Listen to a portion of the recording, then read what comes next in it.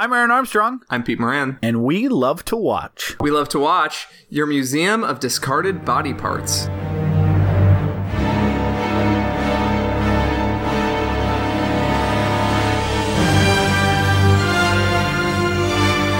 Hey, Peter. Hey, Aaron. How you doing, man? Good. Sam, how are you doing? Great. Should we do the whole show? We can just go back and forth imitating Sam's voice. Yeah, the viewers can't see that I'm whenever Sam vote talks, for Trump. Sam, I had no idea. This is not a political podcast. I don't know why you would start out that way. It's definitely a political podcast. Oh yeah, that's true. Shh. We're trying to trick people into that, just accidentally our viewpoints absorb into them at some point. I just wanted to hear about 80s movies, and then all of a sudden I decided to not vote for Trump and respect women. It happens. Yeah, so Sam Scott, who we announced many times was going to be on this show, is not able to make it. He's not feeling well. We wish him a speedy recovery, and we hope to have him on at some point in the near future.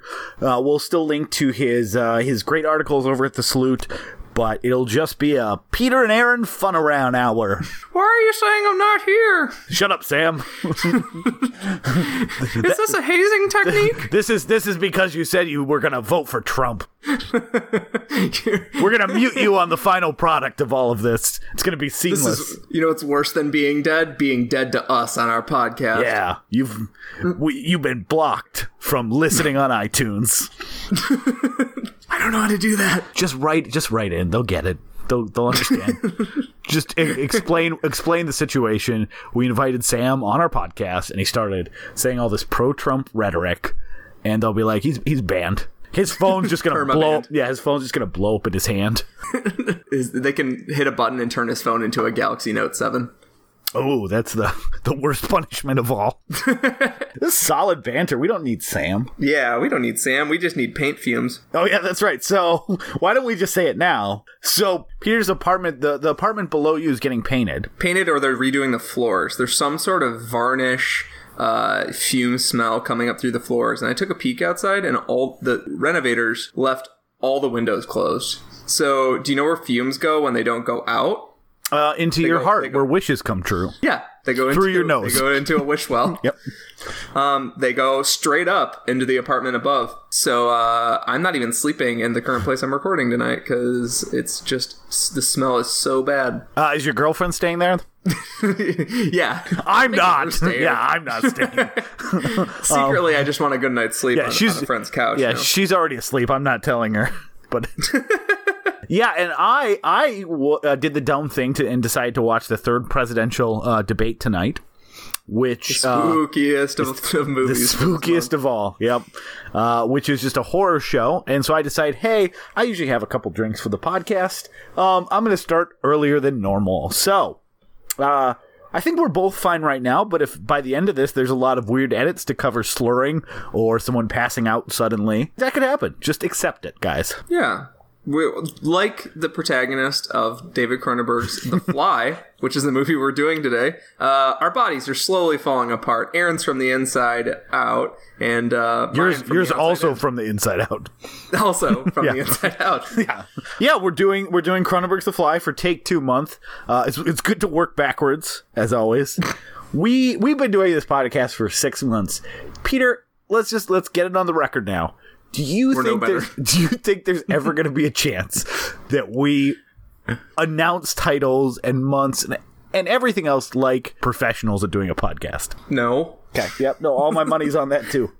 I didn't even take notes last week, and this week I was like, I'm definitely taking notes, and my notes are garbage. Yeah, and I have never seen any of these movies. Yeah. That we've covered.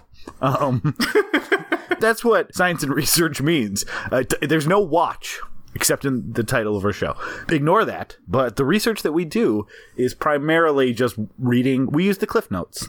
I had a friend in college, and I use the word friend really loosely, person that I hung out with a bunch. What's his, just so that everyone can judge if you were good friends with him or not, what's his full name and his Facebook login? It's Beep Beep McBeep Beep. And his from the Vermont Beep Beeps? Yes. We were watching Antichrist or Salo or some horror movie, and he would look up on Wikipedia the plot of the movie to help prepare himself for what was coming, and then go, oh man, this is gonna get way worse. We're like, it was so irritating to have someone in the corner just like act like the world's worst oracle and just be like, oh man, this is gonna be really bad for you guys. So maybe the paint fumes or my alcohol, but I was pretty sure you just said Andy Christ. Andy Christ. I was like, is that someone you went to college with? I know you went to a Catholic university, but it still seems like surprising last name. Yeah, I feel like naming your children after, Jesus Christ himself. Usually you would, like, if you were Hispanic, you would name your son Jesus, or if you were, a Muslim and you want to name your child after Muhammad, you would name him Muhammad. You wouldn't be like, my son's name is Andy and his last name now is Christ. Yeah. The rest of the family are all Johnsons, but we wanted him to succeed where the Johnsons have failed. If you named your kid Andy Christ, you would definitely be a Johnson. Yep. Oh, guys, this is going to be a fully fume themed episode. So yeah, let's jump into it. Let's start talking about our Spooktober watching. You, like a huge asshole without a kid to take care of, have already crossed the threshold. You've watched 31 new movies, right? No, I'm actually at 30 new, 33 repeats.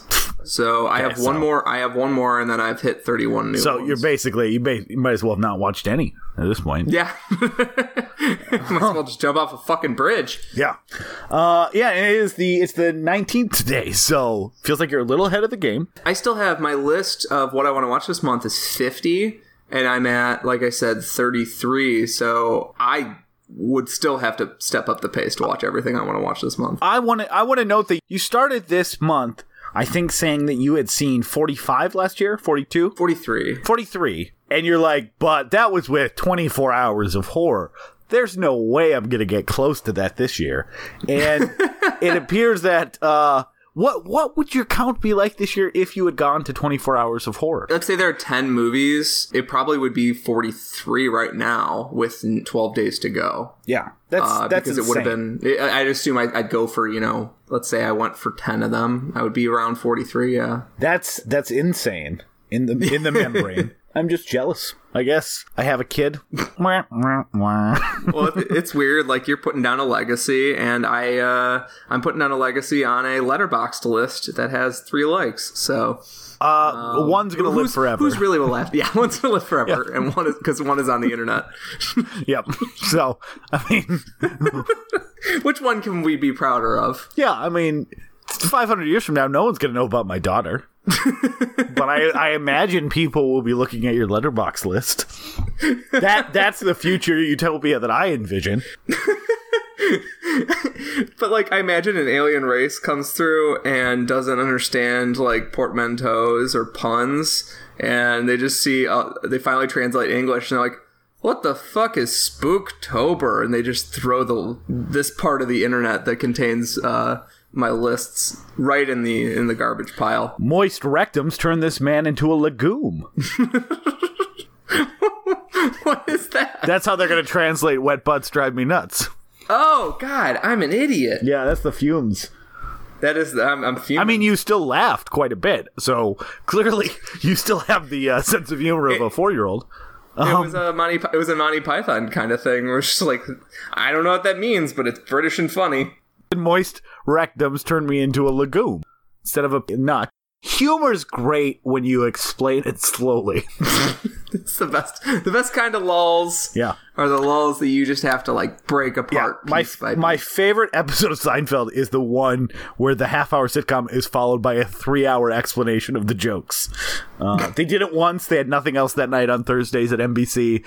Great app. Great app, NBC. Yeah. Great app. Round of applause. Yeah, they were like, so pretzels contain salt. And sometimes if you eat a lot of them, you need to drink liquid, which 73% of your body is made of. And that is why Kramer said that he was thirsty from eating all of those salty snacks. 3 hours of that. That would be my favorite app. That would be painful in every regard. But it would also really help explain to new people why Seinfeld is funny in an objective manner. It would be great, yeah, because They never released it on DVD, but if they had, sometimes you get into discussions with people and they're like, I just never found Seinfeld funny. You could be like, what are you doing between the hours of 9 p.m. and midnight next Tuesday? We're going to watch something. So the human body absorbs water when it's submerged in water. And sometimes when that water happens to be a lower temperature, the human genitals can shrink up to contract to Hold on. I'm taking notes. Heat. Go a little slower. And I don't know what this is in relation to. I'm just interested in these facts. So cold water might cause genital shrinkage. We'll have diagrams to show people, George Costanza's normal size penis, and then, after he's been... You don't know if he has a normal size penis. Yeah, it might have been a big excuse. Yeah. Okay. Sure. I'm kind of amazed that's never been a Tim and Eric sketch where they do 3 minutes of a comedy routine and then spend 27 minutes explaining all the jokes featured in the scene. Even Tim and Eric have limits to their sadism. Okay, well, maybe on Wonder Show, I could see a Wonder Show's an episode like a patience level episode. Either of those teams would be perfectly suited to torturing the American public with the definition of anti-comedy. Yeah, Patience was a great episode because it was like, how can we make an episode funny once? I don't know why, but I've seen Patience 5 times. It's fun to show it to other people. But if you were sitting through and going through DVDs, I usually stop at that 10-minute mark. Mm-hmm. It's like, I get it. It is funny. But it's also 10 minutes of just someone rewinding. Yeah, I feel like it's also, it's even though it was on MTV too, it's also a Adult Swim style thing where they're counting on just confusing a stoned person late at night into watching the whole thing, and then when it's over, realizing that they've been punked. Yeah. Because I think if you have all your facilities about you, you're like, this show's trying to piss me off. But if you're stoned, you're like, nah, I just don't get it, man. I better try harder. Yeah. Because of the fumes, we have a time limit internally on this show. That didn't sound right. I just meant between the two of us, we've had a discussion about when we need to quit. Every episode has a time limit. Internally. It's very Cronenberg. We've all had clocks inserted into our bellies. No, so at this point, we have 9 minutes to talk about Halloween movies. Yeah, let's hit it. So my Spooktober is slowed down a little bit since last time. You've watched 11 new movies since then. Yeah, but I had watched... Just shut up and do your movies. Yeah. I watched Frankenstein for the first time, and I didn't realize that it was a first-time watch until I was about 15 minutes into it, and I realized, I was like, I don't recognize any of this. That is a movie that I have absorbed through culture, through the various parodies and remakes, and there's a kid's movie where essentially a kid is Dr. Frankenstein, and then he has a buddy Frankenstein. I essentially absorbed the movie through culture, like people talk about with Star Wars. It's like, even if you haven't seen Empire Strikes Back, you've kind of seen Empire Strikes Back. Similar to that. But yeah, it really, really worked on me. I've also watched Invisible Man this month. I'm planning on watching Bride of Frankenstein and a couple other Universal horror movies. And the 70 minutes is so amazing because they just get to the meat immediately. That shocked me in Frankenstein that they're robbing the grave in the opening scene. Did you watch Bride of Frankenstein yet? Are you getting to that? No. Okay. No, I just got the disc. Yeah, Frankenstein's great, but holy cow, is Bride of Frankenstein even better. So I'm excited. I gave Frankenstein a 5 stars, so I probably would give Bride of Frankenstein 6 stars. I don't know. Future generations will see that on Letterboxd. I'm not going to go through all of them. Death Dream was good, but not notable. Splinter had really great monsters, but nothing else. The fucking filmmakers, the editor, and the photographer really screwed over their SFX team in Splinter. I watched Vault of Horror, which is the sequel to Tales from the Crypt, which is just as good as the original. Amazing stuff. I really, really love both Tales from the Crypt anthology movies. We'll talk about those more later this month. Same with Tales of Halloween. We'll talk about that later this month. I wasn't as much of a fan of Tales of Halloween as Vault of Horror, Tales from the Crypt, though there were a couple segments that I loved in it. I watched Tourist Trap, which I talked about last week, which I... Hold on, let's go to the scoreboard for that one, for your reaction.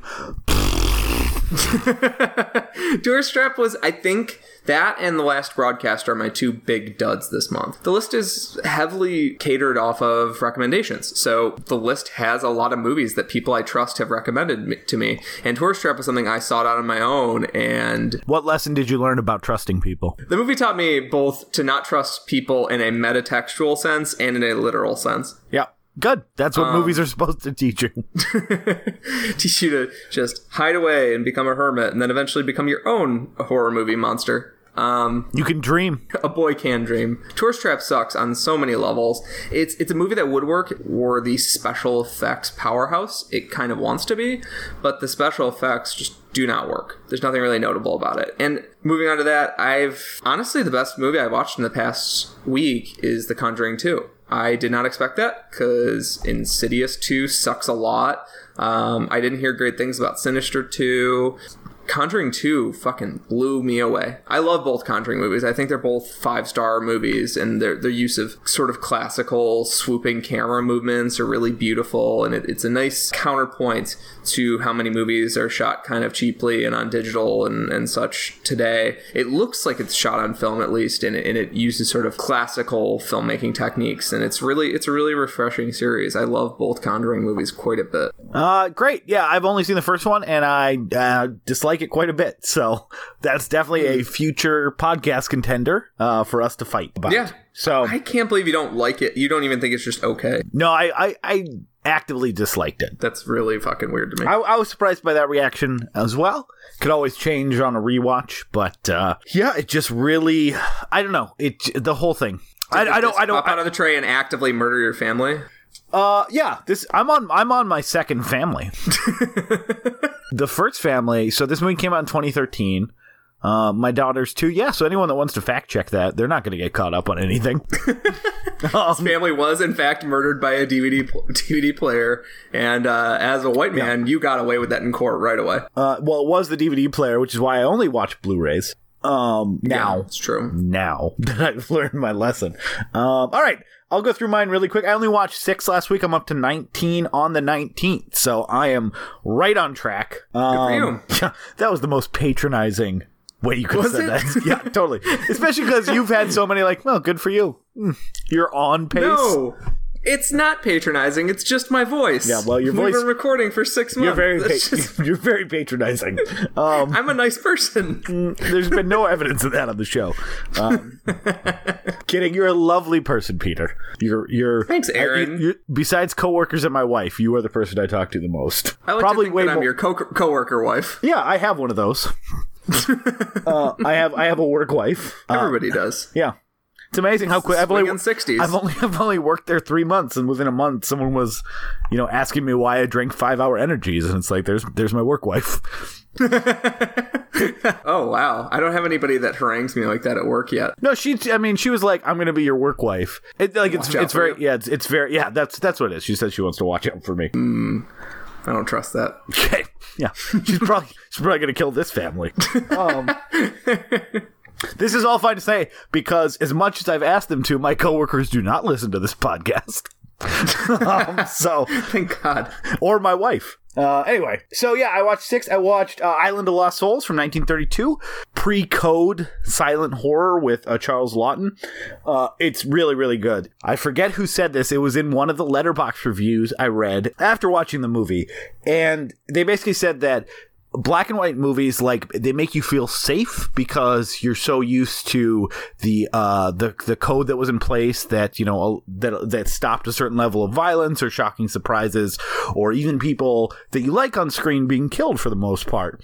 So when you see a pre-code movie, it may not be as vicious as a movie nowadays can be, but you kind of get shocked still because that sense of safety that you're so used to watching those movies doesn't exist. And that was a really good example of this. It's excellent, and it's a very short movie. It's actually one of the few movies I would ever say this about that honestly, like, the only way I dock it is I wish it would have been a little longer. Interesting. I rarely feel that about movies, so that's a really good sign. The classic sort of horror staples, particularly like Universal horror movies, were always kind of lost on me. And in the past year or two, I don't know what's happened. It's clicked with me. Like, I didn't like The Thing when I watched it last time, but when we watched it for the show this month, I loved it. And, The Thing from Another World, the original.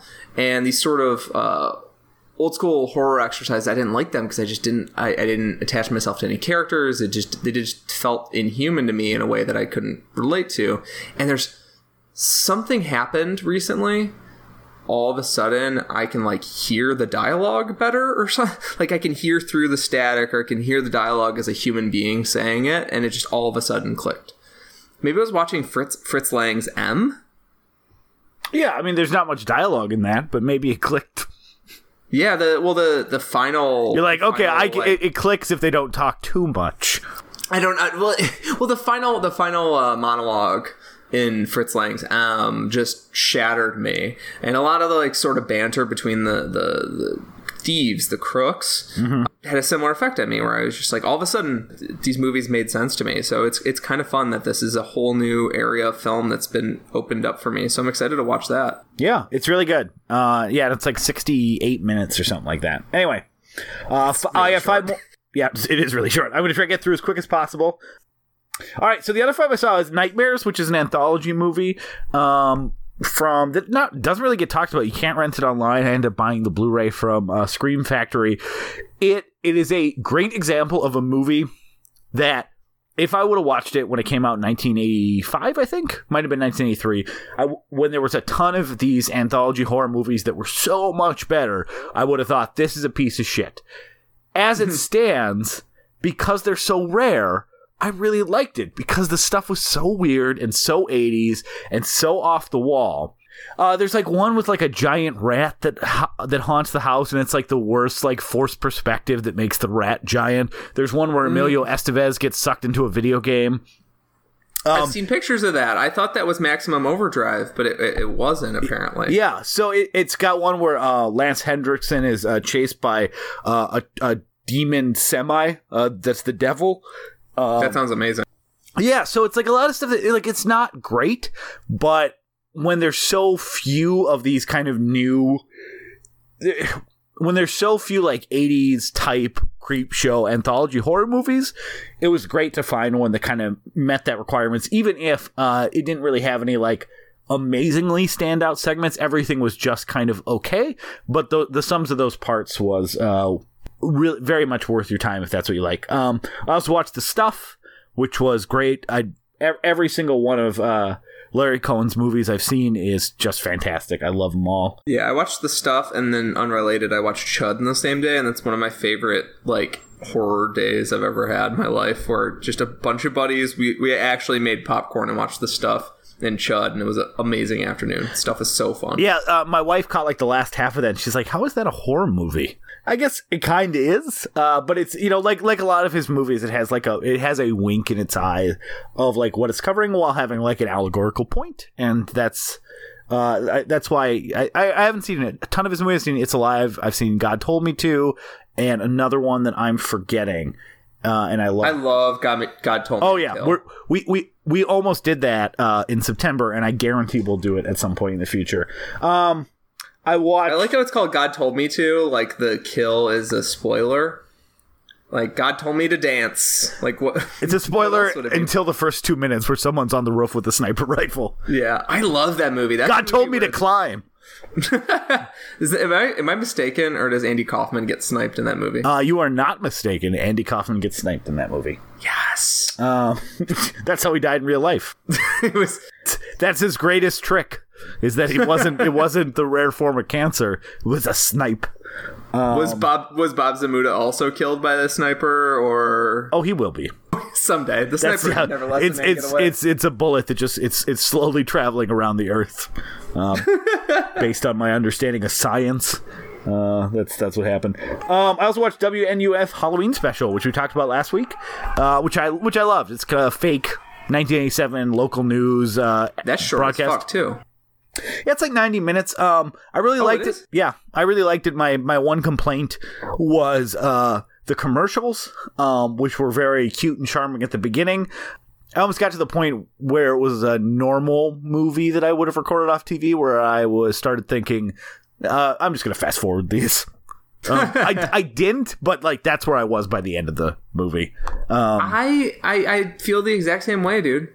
I thought at first the commercials were super charming, and by the end they bored me like regular commercials. Yep. And I couldn't decide if that was a good or a bad thing. I mean, it works really well for authenticity, which is what they were going for. And they nailed that. Like, there were so many of those commercials that I thought must have been real commercials, or at least used footage from real commercials, because the whole thing was like, well, how did they get all these kids to cut their hair like this? Where did they get all these clothes? Like, this budget of this movie was $1,400.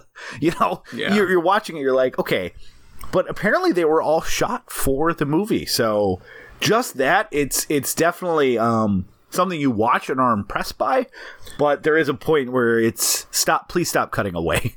Yeah, it reminded me, not in terms of plot, but in terms of the whole structure of it is almost exactly like Ghostwatch. Ghostwatch doesn't have fake commercials, but it was put on TV as like a real event that was happening. And I watched Ghostwatch, I think, very early in this month. I thought WNUF and Ghostwatch would be really good companion pieces to one another. They pull off the "is this real or not" thing really, really admirably. Yeah, I probably won't get to Ghostwatch this year, but I'll do what you said and hope that there's a Blu-ray release. There's no good way to watch it in Region 1. Like, I guess if you have a multi-region player, you can buy an R2 version, but like, come on, man. No one has that. A Region 2 DVD player killed my first family. So I have two left. I have Neon Maniacs, which a lot of fun for an 80s movie. There was definitely a lot of maniacs, but there was no fucking neon in the whole movie, which was insane. It was like 1985. You could accidentally stumble around and get 30% of your movie as neon, and there was no neon in the whole movie. It's sort of a trauma situation where you're like, amazing title, great poster, and then you see the movie and you're like, I was outright lied to. Yeah, I mean, 50% of the movie's title was accurate, and they really whiffed on that other 50%. Well, when you hear Neon Maniacs, you'd think of like something sort of like the aliens from Attack the Block, glowing creeps that come after you, or like something like the hobos from Street Trash, or Wham Has a Bad Day. So the last one I watched, which was actually a compromise that I had some family staying with me last night, and they really wanted to watch a documentary, and I was trying to keep pace with my horror film watching. So our compromise was we watched the PBS documentary Jonestown: The Life and Death of the People's Temple is the subtitle, which is going to be I'm not trying to like diminish its real life impact, but last year I tried to watch a horror documentary, or like a documentary that was meant to horrify me, I guess would be the better way to put it, so it doesn't sound like I am trying to minimize the incident by lumping it up with all these fun horror movies. But I like having, there is a lot of fake horror and fake scares that we watch, and we kind of talked about it last week or 2 weeks ago about how much that works for us specifically. But I think it's nice to be reminded of like what real horror is. So last year I did try to watch a documentary as well, and I will say, which was the one about what are the cannibals from the 1850s that PBS did? Donner Party. Yeah. Which also is great if you haven't seen it, and that is an absolutely horrifying movie of like really learning how the conditions break down to like lead people to eat each other. It's horrifying and it's interesting, and it really helps illuminate this story that you've heard, but you may not know all the details. And that is absolutely what happened with Jonestown. I knew surprisingly little about the story besides Jim Jones and 900 people and Kool-Aid. And here's what's fucking amazing, and this is what we can end on. So when The Sacrament came out, Ty West movie The Sacrament, there were people that were saying, wow, this is close to Jonestown and it's disrespectful. And not knowing the details, I was like, okay, yeah, it's about a cult and it's in the jungle and people take the Kool-Aid. But it can't be that. Like, I assumed that it was just those core pillars that Ty West was utilizing in his movie, and then the rest was all just kind of accoutrements that he added to tell the story. Holy shit, Peter. That is not the case at all. Maybe you knew that, but like the injecting the Kool-Aid into babies, the people with the guns, the fact that I didn't fucking know that a U.S. congressman died there and that the journalists were running to the helicopter while they gunned down like 10 of them. Like that. If anything, the actual Jonestown is worse because more people died. I didn't know that than are featured in the movie, but holy shit, it was not just like this is a bullet point. They took the bullet points and they made this fictional movie. They like dramatized it almost like all the stuff that if you've only seen The Sacrament and don't know the story of Jonestown, the stuff that you assume is made up is absolutely not made up. I remember watching. Did you know that?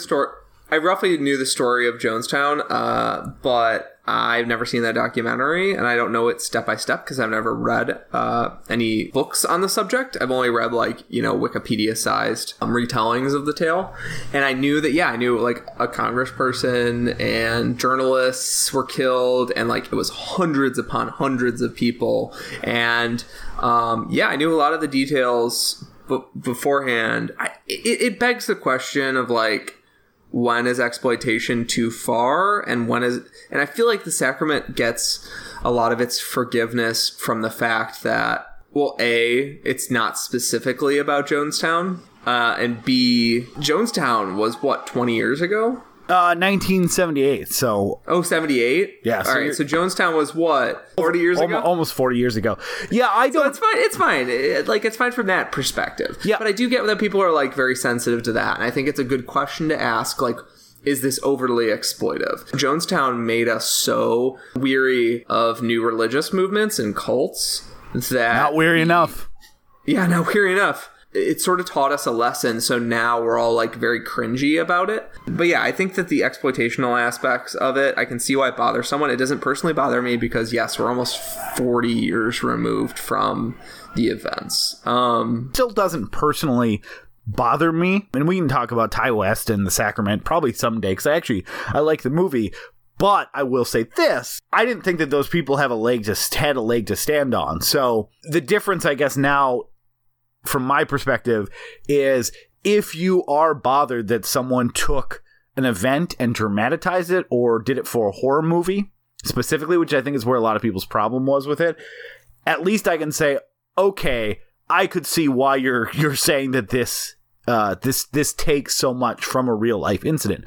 I may not agree that makes it verboten to make the movie, but I think that if you do hold that belief that they shouldn't have made a genre exploitation horror movie out of it, then at least I can see that you're not being ridiculous in your parallels. Like, yeah, it's Kool-Aid, guys. Like, nope, it's pretty close. I think it's way more offensive when somebody exploits, like, the AIDS crisis that's still going on, or somebody exploits, like, I mean, like, even 9/11 stuff is overdone in movies. I think giving Ty West shit for exploiting a tragedy from 40 years ago is a lot less offensive than like The Dark Knight and Transformers. Like both Star Trek movies, I believe, the reboots, use 9/11 imagery like crazy all over the place. And I think that's such a recent tragedy. Just to be clear, so the listeners know, you think the only good 9/11 movie is Loose Change,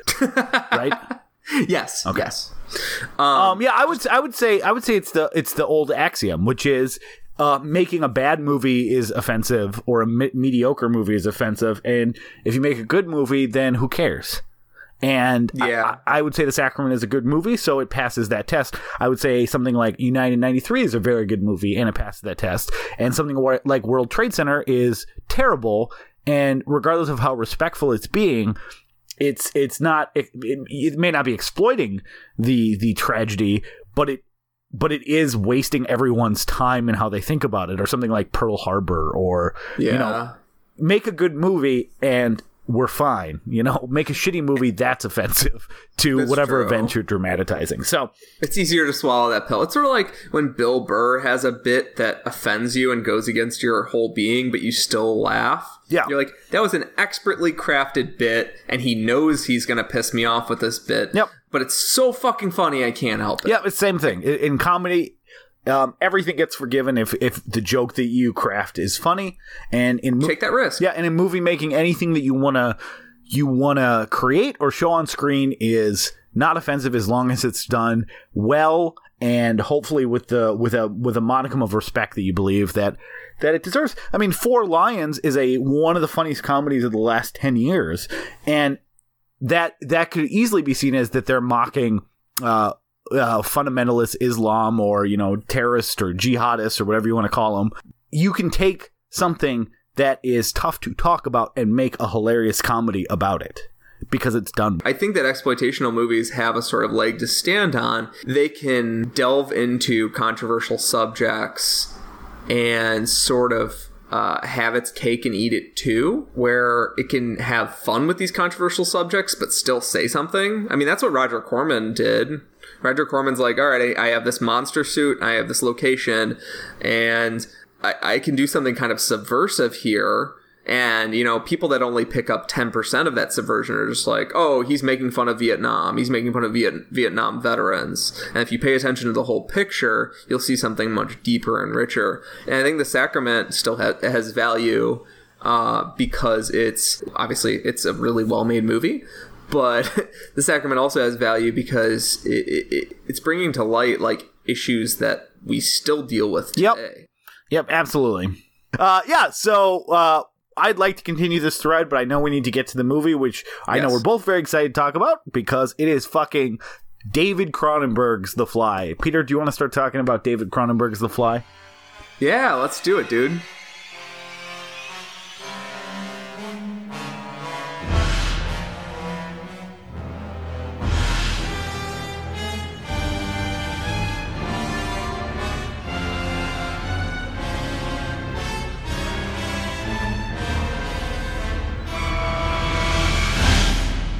So, 5-second recap. Everything falls apart.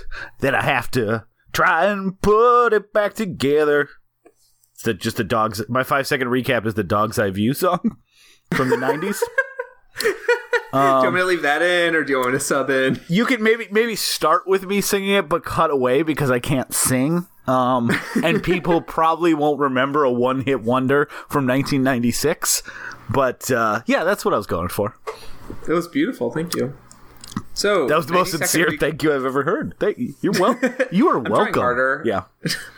So 90-second recap of David Cronenberg's The Fly is that a scientist meets a journalist at a party. They're sort of flirting with one another, and the journalist goes back to the scientist's warehouse pad, and he starts telling her about a device that he's been working on, this teleporter that takes him from one end of the room to the other. And he starts experimenting with it. He starts experimenting with her. Sorry, I couldn't get that with a straight face. And he eventually, due to an evening where they have a sort of disagreement, he eventually gets drunk and puts himself in the teleporter. He doesn't realize that he put himself in the teleporter also with a fly. So they sort of been there. Sort of blended DNA. He picks up some fly DNA that starts expressing itself in sort of positive ways at first, and then they become negative. Eventually, he's just falling apart and becoming this freak and sort of losing his sense of sovereignty and independence, and he tries to... by the end of the movie, he decides that he needs to use Gina Davis, the journalist, and his girlfriend as a means of giving him back some of his humanity. If they both go in the teleporter, maybe he can dilute the fly DNA by combining with her.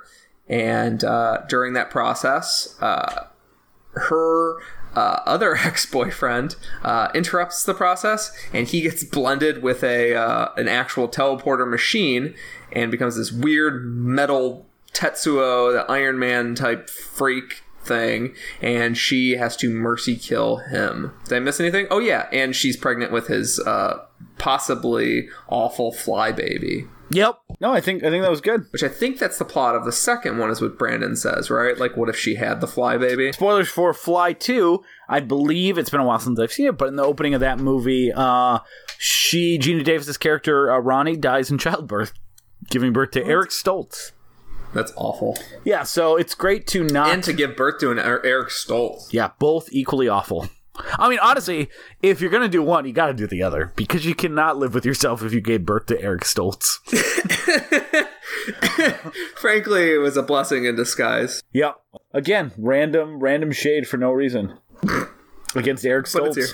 I'm sure we'll have a guest who's like, I fucking love Eric Stoltz. Yeah, in what? And then what?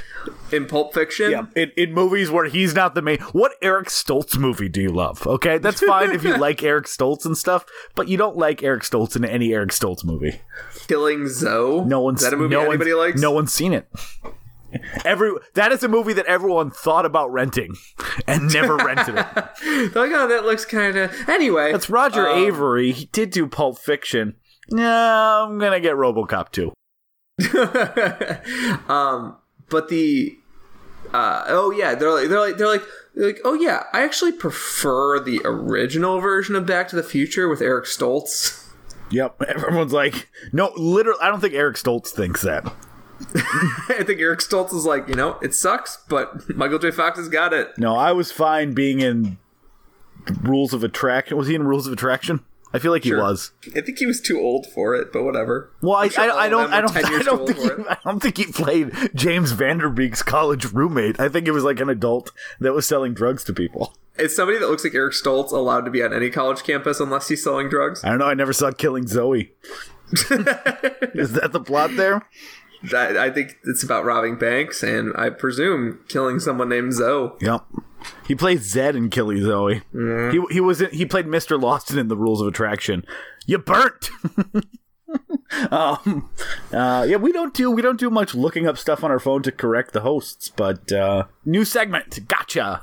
New segment, gotcha journalism. Gotcha journalism. Yeah, let's talk. Sarah Palin right now. Yeah, palling around with Palin. Who knew that was going to become the GOP's official position 8 years later? Let's talk about our experience with this movie. I gotta tell you, I know I said 2 episodes ago when we did Carpenter's The Thing that was my most watched movie we've ever done on this podcast. This definitely beats it. Oh, really? I mean, like, did you watch it 17 times this week, or? I don't mean just before the show. I mean in my lifetime. I discovered it earlier that I did. Carpenter's The Thing, I think, was like either early college or very late high school, and I feel like this was like sophomore year in high school, and it was definitely my first Cronenberg movie, and I wanted to show it to everybody, and then got into Naked Lunch and Videodrome and basically rented everything I could. Like, David Cronenberg even beat out David Lynch for me, because I did not see a David Lynch movie until Blue Velvet in college, and then I saw Mulholland Drive in theater. So yeah, Cronenberg was definitely one of my first, like, it felt like to me, from my friends' taste in movies, like idiosyncratic taste that made these weird, crazy movies. And then this was his most mainstream. It's still my second favorite of his movies, but it's just a perfect 90 minutes. Like, there's watching it again for this podcast, probably the 50th time. There's nothing I would take out here. There's some stuff that's uncomfortable, but it serves the character and where the character's going. Like, even his terribleness to Ronnie. I guess actually I'm going to take that back. So if we're going to kind of do the same thing we did with The Thing, which is talk our negatives first. Why don't we do that? First, I'll let you talk about your experience with The Fly and your general thoughts on it, and then we'll go to negatives, and then probably just talk a bunch of sugar for the rest of the podcast. Yeah, that's a great idea. I didn't come to this movie until later, and by later I mean I'm 25, so I watched it in college. At the time, I just more admired it for its special effects, but in recent years, I've come to admire it as a really human movie.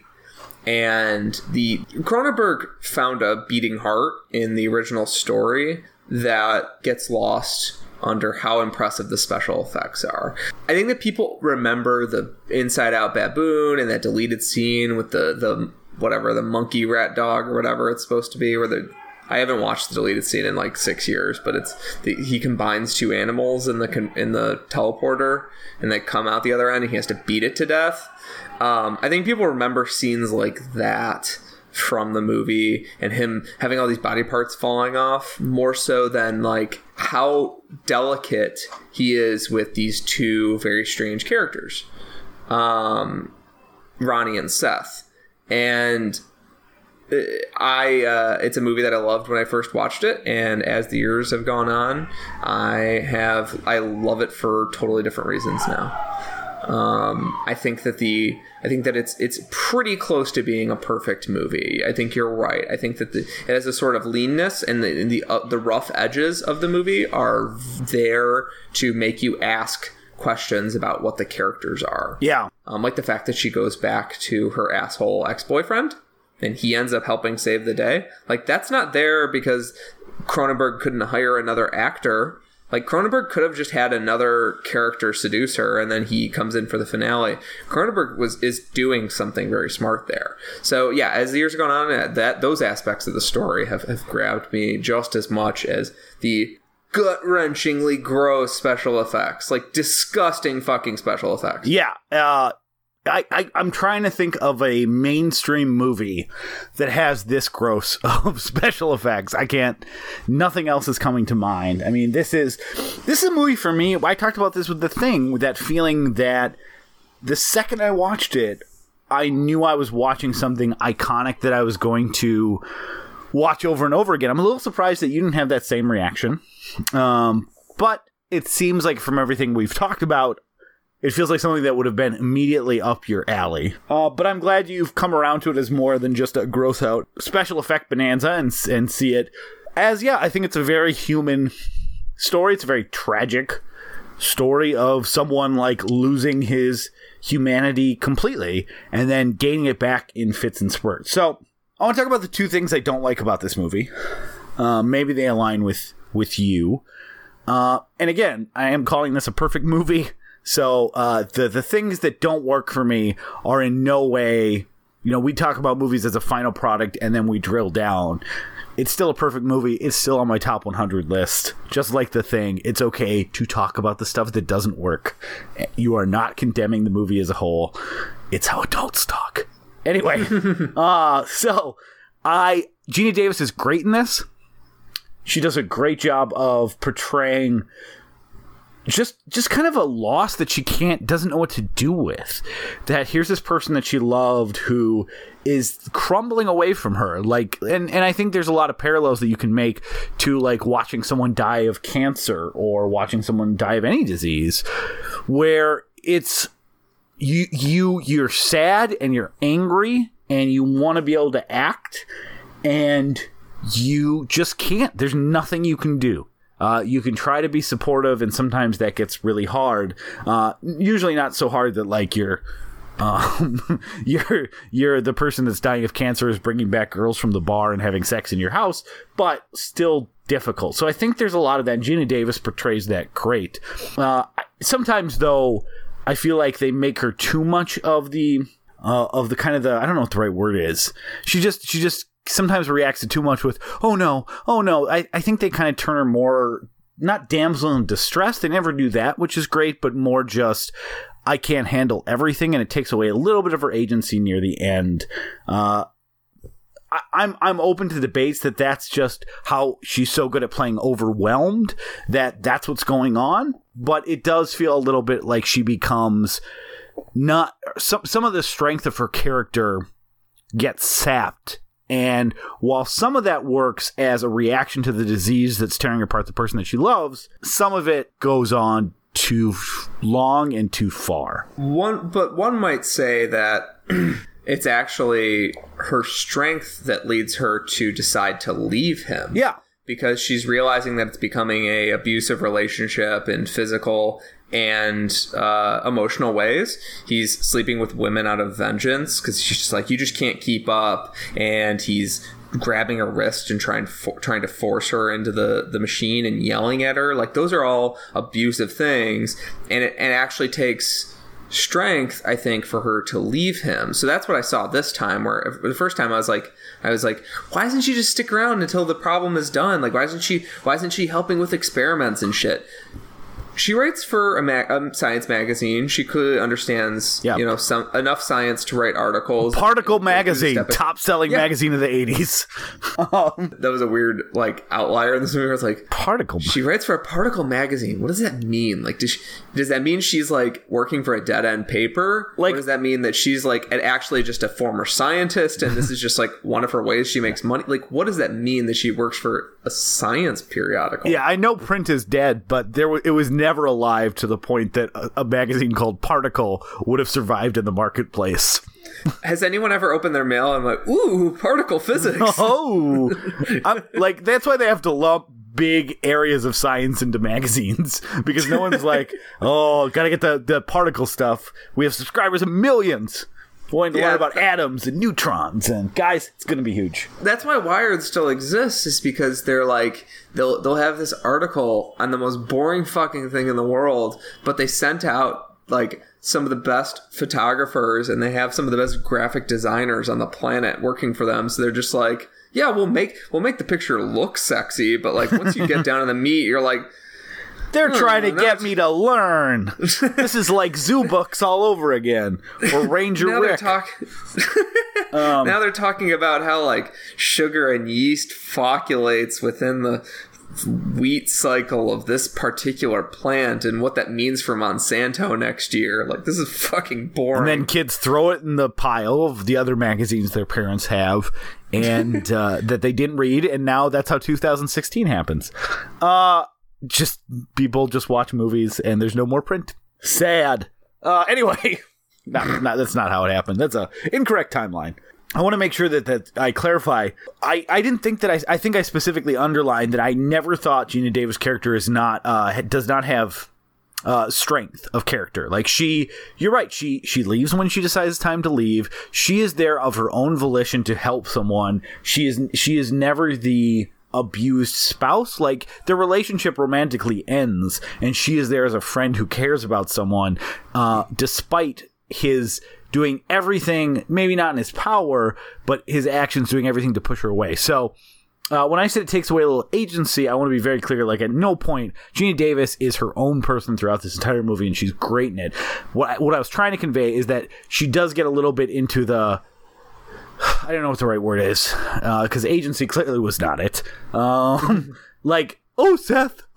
another, I don't, I hope that I'm not trying to be offensive in my impression, but she's just overly, I don't know, because she's so good early on she sees the stuff and she's grossed out like a human being. She's a strong character and she can handle it, and then near the end, they take away a little bit of that. I think there's a little bit too much that's why I said that I can buy that the character just gets overwhelmed at a certain point. Who wouldn't? But I would have liked if she kind of had that steely resolve that she has for 80% of the movie, until she gets whisked away from the hospital by Seth. So my only other problem with this movie is that, so I know Stathis is an asshole, and it looks even more like an asshole through the lens of 2016 than 1986, because it's just someone who's threatening her, breaking into her house, and being super rapey and stalkery, and this is my property. It was gross in 1986. I'm sure I was 3 at the time, but it's regardless if it was more charmingly and just he's an evil 80s movie bad guy, it's fucking disgusting through the lens of right now. So his quasi-redemption arc feels a little unearned to me. That he kind of comes in and saves the day. I get it. It's supposed to reverse a little bit of expectations. Here's this guy who's been a monster the whole movie, and then at the end he's still there to save the day, and he still cares about this person and is still trying to save her from this monster. But it rings just so fucking there was a way to have him go and confront Seth without all of a sudden being the good guy, because him being the good guy is not a turn that I'm accepting as an audience member. You dug his coffin too deep. I didn't really see it as him being the good guy. Like, primarily what he does in the end is he fucks... I guess he helps save the day, but it's out of selfish, jealous reasons, which is the same reason that Brundlefly dissolves his arm and his leg. It's because he's a sexual and a power rival. Brundlefly's not just defending himself. The reason he maims Stathis and before he goes for the face and gets interrupted is because he's trying to hurt Stathis. And I see it as two sides of the coin. Like, these are two awful men that are trying to possess her. Note that we never see her in loving affection with Stathis at any point in the movie. She's always in post-breakup, like, I don't want to be fucking you, but I still am mode. I think that the movie does that on purpose, because the movie doesn't necessarily want you to forgive Stathis. It just wants you to see that Stathis is fighting for Gina Davis, so he's kind of on the right side of this. See, and he just lands on the right side. That doesn't mean that he's a hero. See, and it's so funny that we had the reverse interpretation of this, because I agree that I think the movie would be better if that was the case. I just don't agree that that reading is in the movie. Where when we were talking about possession, if you remember, you thought that Sam Neill's character was trying to be heroic at the end, and I basically argued what you're arguing now, that the movie was not showing him to be heroic, but just being jealous and a monster again when he tries to selflessly save her. So I just think it's interesting. I think we both always agree what the better, it's hard to take a character that's been that gross towards our hero and give him a mild redemptive arc at the end. And maybe that is the intention and I'm missing it, but even on this rewatch, I was actually thinking, I wish what you're saying is true. I just don't see it in the movie. Well, what's weird is now looking back on the possession episode, I completely agree with you in the sense that, like, I think that possession never lets Sam Neill off the hook. That's a good callback. I think possession wants you to see Sam Neill as an asshole by the end, but just a pathetic asshole who kind of got manipulated. In this movie, I don't think you can see Stathis as being manipulated. Ronnie doesn't ask him to go and fuck up the Fly, right? He brings out the shotgun because he's like, you know what? Because she's been taken. Yeah, this is the last thing standing between me and my claim. He doesn't see her as like a woman to be respected. We see him as an editor, and then we see him like just in her apartment in her shower and sort of smirking at her like, haha, I got in your apartment and you're not even going to change the fucking locks. Like, you still want me. Like, we see him as that shithead for the whole movie. Yeah, but I think I don't think he gets a redempted arc at all. I think he does get a mild one, and here's why. I don't think through the prism of 1986 when this movie was made, I don't think that his stuff is supposed to be as creepy as it looks now. I think he's supposed to be the heel and like this kind of like playful annoyance or like, man, what an asshole. But what he's actually doing, and so this kind of like asshole who does some annoying things is easier to give a redemptive arc than the possessing monster who like makes this woman feel unsafe and never gives her stuff that he looks like now through our prism. So the movie, I don't think, has that perspective that we have watching Stannis now. So I think they were more okay with giving him a mild redemptive arc where, hey, this kind of annoying guy turns into maybe not a full-blown hero, but at least when push came to shove, he did the right thing. I think that his actions look way grosser now than the movie thought they were in 1986, and I think that's why that he does have a mild redemptive arc at the end. The only thing heroic that he does is shoot the transporter machine. Like, he comes back to save her, he gets the gun. I think in the text they keep showing her being depressed and thinking about Seth and thinking about, I should have gone back, I have to do something, and until eventually she can't take it anymore and she's going back. She isn't happy with Stathis. If there was even a moment of her and Stathis happy together, or her and Stathis having like conciliatory sex, like if there was a moment like that in the movie, then I could see the movie that being an intention of the movie to turn us around on Stathis. Instead, I see it as that is a depressive slump in the movie where Brundlefly is getting worse, but he's starting to think that that's actually kind of an ironic contrast in the movie. Brundlefly is getting worse objectively, but in his mind, he's getting more powerful. He's getting over his self-loathing and his sadness over their breakup. And she's getting sadder and sadder because all she sees is someone that she loves turning into a monster. If that were the case, if the movie wanted us to be a hero, it would show us her having like a sort of happy, normal life. But it's got a little kink in it. Well, because he was torn apart, and it's just she's just miserable and depressed. There's these like muted shots of her sitting in her dark apartment, and like her and Stathis have shown like there's no happiness between them. Yeah, I think you're misinterpreting me saying that he has a mild redemptive arc at the end for saying that I think the movie is like a hero and they found out that they're true loves. I think he does have a legitimate. I think the movie wants to give him a mild redemptive arc. That doesn't mean that they're happy together or that anyone's happy at the end of this movie. But I think the point of the movie, or at least the impression the movie gives, is that when push came to shove, this kind of, annoying guy stood up and did the right thing and protected the person that he cared about. And let me ask you this. Do you honestly think that when this movie came out in 1986, that anyone making it thought that Stannis was a devious sexual predator that he clearly is when viewed through the prism of today? Yeah, I'm sure a lot of women saw him that way. I agree with you that people probably saw this and were like, this isn't a charming or an uncharming asshole. This is someone should call the police and have this man locked up. No, not to that degree, but I don't think anybody walked out of that movie and said, Stathis is a hero. No, but I never said I thought he was a hero. I think he had a mild redemptive arc. I guess that points to my only real problem with the movie, and that's that the most powerful part of the original Fly, which I should note, I took a little thing. 34 minutes in the movie is when the Brundlefly transformation happens. The pacing in this movie is fucking amazing. Yeah.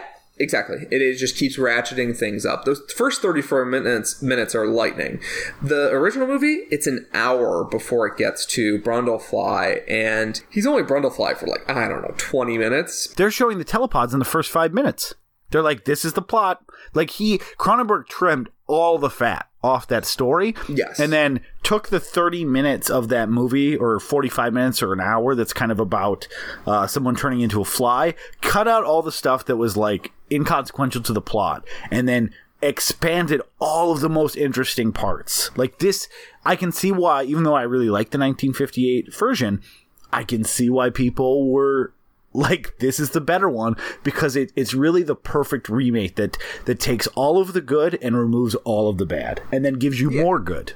I think that my only problem with the movie, I agree 90% of the way. I think my only disagreement with the movie sprouts from what you were just talking about. I think the movie doesn't have a big, powerful moment where, the original one does, where Brundlefly asks her to kill him while he's still human enough. In this movie, it's 100% her decision. It's 100% Gina Davis's decision to kill the fly. What are you talking about? He puts the gun barrel on his head. It's a 10-second sort of thing. She's completely in control. In the original one, he makes the plan. He's like, we're going to go there. You're going to stamp my head. I'm going to set this up for you. And then you're just, all you have to do is hit this button. It's a whole thing. In this, he's just he needs to be so humbled before he's like, okay, fine, kill me. And I agree that it's a beautiful moment when he puts the barrel on his head. I agree that it's a beautiful moment. But I think that that's one thing that the original might have, is that in the new one, it has Stathis breaking the machine and then he gets humbled. And I think that in the original, he was just he could see, he had a moment that just turned him, and a character shift moment where he's like, oh fuck, I need to be dead. Whereas in the remake, he's like, I can't live like this, please end my suffering. In the original, he was he could see his humanity shifting away, and then that's when he decided consciously with the remainder of his humanity to die. In this one, he's like, well, I should be dead. This is where I've crossed the line. But see, I think that the remaining humanity part of this movie isn't asking to die. It's when he tells her, get out of here. I'm going to hurt you. I agree that that's a great way for the movie to show the complicated love relationship between those two. It delves deeper into the one thing I'll say about the 1958 Fly is the Fly doesn't hurt anyone. There's not really, which is fine. It works really well for that movie, but there's only a idea of a threat that he may someday pose as the Fly takes over, and he wants everything to be ended before that actually happens. Here, you see what happens when the Fly takes over. You see what kind of threat he becomes. And the movie's catharsis of his last bit of humanity, instead of kill me before I do anything bad, is I've already done stuff bad. I don't want to do bad stuff to you. Get out. It shifts where the moment of conciliatory, all right, I realize I've become a monster. Let's end this together on our terms. It shifts where that moment is. And what that moment means. But, having a moment where Stathis forces him to fail, and then that's why he gets humbled. That's the only... I'm just trying to think about your problem that you brought up earlier, that you don't like the fact that Stathis gets a redemptive arc. Yeah. The one thing I think it did better in the original is that. And actually, there's a scene where Geena Davis comes and sits down on the couch and she's crying. And Stathis is like, what's wrong? And for a second, it'd been so long since I've seen the movie. For a second, I was like, oh, is this movie going to pull a little bit of the funky timing like the original one does? And she's going to say, I killed Seth, and then the movie's going to jump back. See, and I take while I do think that he does put the gun to his head, and that's I think that's actually works more of a twist, because you think he's still coming and Geena Davis can't do it because she still sees a bit of humanity left in him, even if he had stopped feeling that way sooner than she had. And then the kind of twist is that this thing wants out of its misery, and he puts the gun to his head. So I don't think that is analogous to the 1958's version of "you need to kill me." The proper analogy is the "I'll hurt you if you stay" line. So I think it works as a good twist. I'm sure that it's hard to remember, but I'm sure the first time I saw the movie, I thought that he was coming back for more. I know I didn't expect him to put the gun to his head, or what's left of his head. So I think that works as a last second twist. It's a heartbreaker. The movie is ultimately about a doomed love, right? So that moment, love? I think so. I think the scenes we see between Ronnie and Seth, we see a sort of loving respect for one another, and we see what could be a relationship of equals that's not and you can see they have amazing chemistry. Well, no pun intended. And unsurprising, they were married at the time. Yeah, it's good that they had good chemistry. The two of them have really incredible chemistry, and I think that the Jeff Goldblum, Geena Davis coupling of the 80s is one of my favorite things that's ever happened in Hollywood, because I love both of them so much, and they're both just weird, lovable people that somehow came together, and the fact that they split apart is kind of heartbreaking. Yeah, let's try to get them back together. Yeah, let's see if it works. Yeah. It was also I was bummed about Will Arnett and Amy Poehler breaking up. This matters to me once every 5 years. But I heard the rumors about Rita Wilson and Tom Hanks, and I was like, no. Don't. Those two, Rhea Perlman and Danny DeVito, and Megan Mullally and Nick Offerman are the three that would probably I'm going to take a half day at work. What if they all just got a divorce pact? If they did a divorce pact and then switched it all up, I'd be better about it, because it's this is best for all of them. The Geena Davis. Did you say you don't like Geena Davis? No, I love Geena Davis. Oh, I thought you said that earlier. I think I was picking up some I was reading between the lines. No. Didn't make sense. All I was saying was that she was great in this, and that I didn't like what they kind of did to her character at the very end of the movie. Gotcha. Yeah, I adore Gina Davis. I watched this and Beetlejuice this week. Yeah. And it was kind of fun to get to revel in my Gina Davis crush for about 4 hours. I'll never forgive Rennie Harlan. Oh, yeah. For A Long Kiss Goodnight. No. Just in general. yeah, fuck that guy. For Mindhunters, remember that, everyone? Big Mindhunters I like Mindhunters. I've never seen it. No, Cutthroat Island, like, kind of killed Gina Davis's career. Oh, I wasn't even thinking about that, because I was thinking about Long Kiss Goodnight, and I was like, Did Rennie Harlan do Long Kiss Goodnight? He did. I know it's a Shane Black script. Yeah, it's a Shane Black script, and it's Shane Black. The Shane Black beat Rennie Harlan on that equation. That's why I didn't know it was a Rennie Harlan movie. Well, yeah, because it sounds like a Shane Black movie. Yeah. Like 100%. Yeah, no, Cutthroat Island. Like that's why she like disappeared. That's really sad. That's all it takes. Yeah, if you're a woman over 30 in Hollywood. Yeah, they're like, one bad movie. Off to the ranch with you. I'm sorry, honey. Gina Davis had to go live with Grandma and Grandpa. She'll be on ABC for the short-lived Commander-in-Chief. Oh, that's so sad. It's bullshit. Like Gina Davis is probably one that you get me a little right, because she was in hit after hit too. And like the fact that she could do anything. Yeah, and she's so many, like, she's funny in not Little Big League, different movie, A League of Their Own. And yeah, like I feel like Cutthroat Island didn't kill Matthew Modine's career as much, and no one gave a shit about Matthew Modine.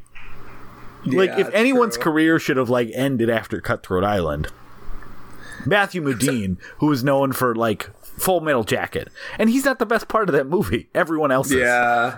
Bump up the timeline a little bit on Cutthroat Island, and she would have, let's take her whole career and bump it all up like 10 years.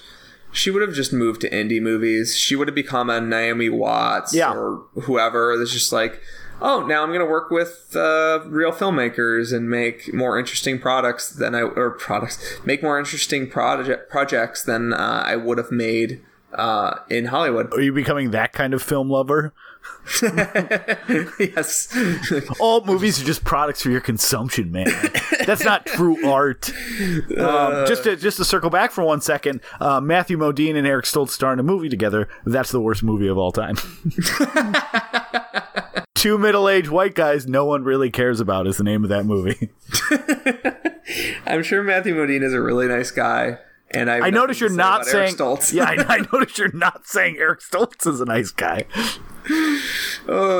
He almost ruined Back to the Future for us. Eric Stoltz, America's greatest monster. Would it be weird if someone listening to this podcast was like, "Fuck those guys"? No, like looks back at their Matthew Modine posters on their bedroom wall and like a tear falls down. We publish our podcast and then we share it around with Dissolve people. Like, I'm sure that there's somebody with the opinion that Eric Stoltz is like the great forgotten actor of the 1990s. Well, that person is wrong. Let us know in the comments. Do we have comments? We didn't forget him, and we wish we could. Yeah. Like I said, he's fine. But don't tell me that you're an Eric Stoltz fan, because there's no movie that he's ever starred in that anyone cares about. Okay. It's so funny that, like, if I changed my Twitter handle to Eric Stoltz fan, it would make me laugh, like, almost every day. I'll change it to Matthew Modine fan.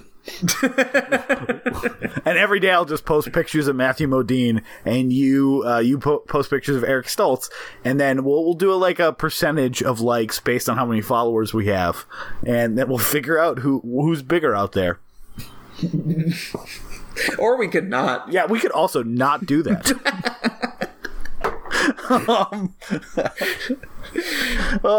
We need to have more paint fume drinking episodes is what I'm learning.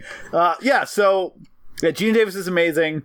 We actually have to start running through some scenes. Are there any sort of moments, Aaron, that you want to call out? Because I think we've sort of reached the climax of the movie in terms of events, but what in this movie do you want to specifically call out? We haven't even talked about special effects yet. Yeah, we haven't talked about special effects. I want to talk about Jeff Goldblum. If you can name a better person to actor to play an Insect Man, let me just tell you, you can't. He is the best. There is no better person for this part. Yeah, like Brad Dourif would be a good Insect Man, but he wouldn't be able to pull. He doesn't have the height. Sort of. He doesn't have the weird, like lanky, like him without his shirt on is both very in shape and looks like an alien. Yeah, Jeff Goldblum looks like he'd be one of those Bergenworth college bugs. Like that's a reference for everybody. Mutation. That's a reference for the whole house. Yeah, I love Bergenworth.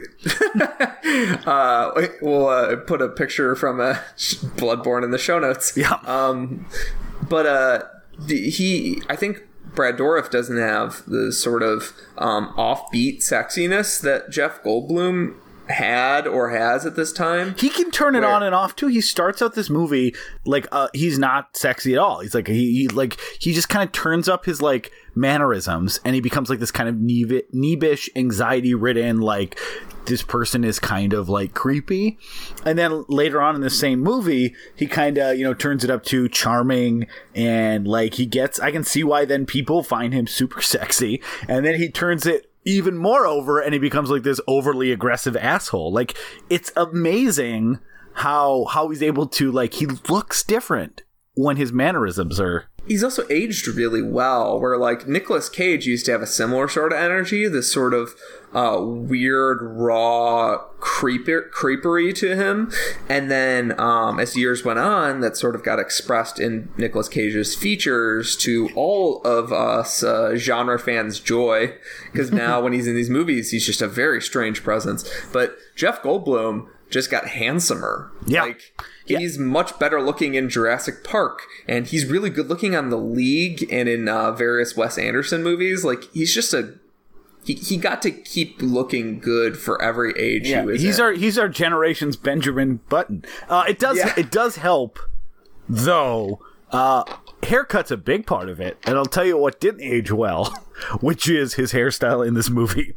It's very weird, and it makes it way creepier once his hair starts falling out, and it's just all he has left are these patchy tufts falling off of his head, and he's just melting raw. It's very, very strange. Yeah, so not only is Jeff Goldblum amazing in this movie, and this will kind of lead into the special effects discussion, he is so good at playing the different stages of The Fly.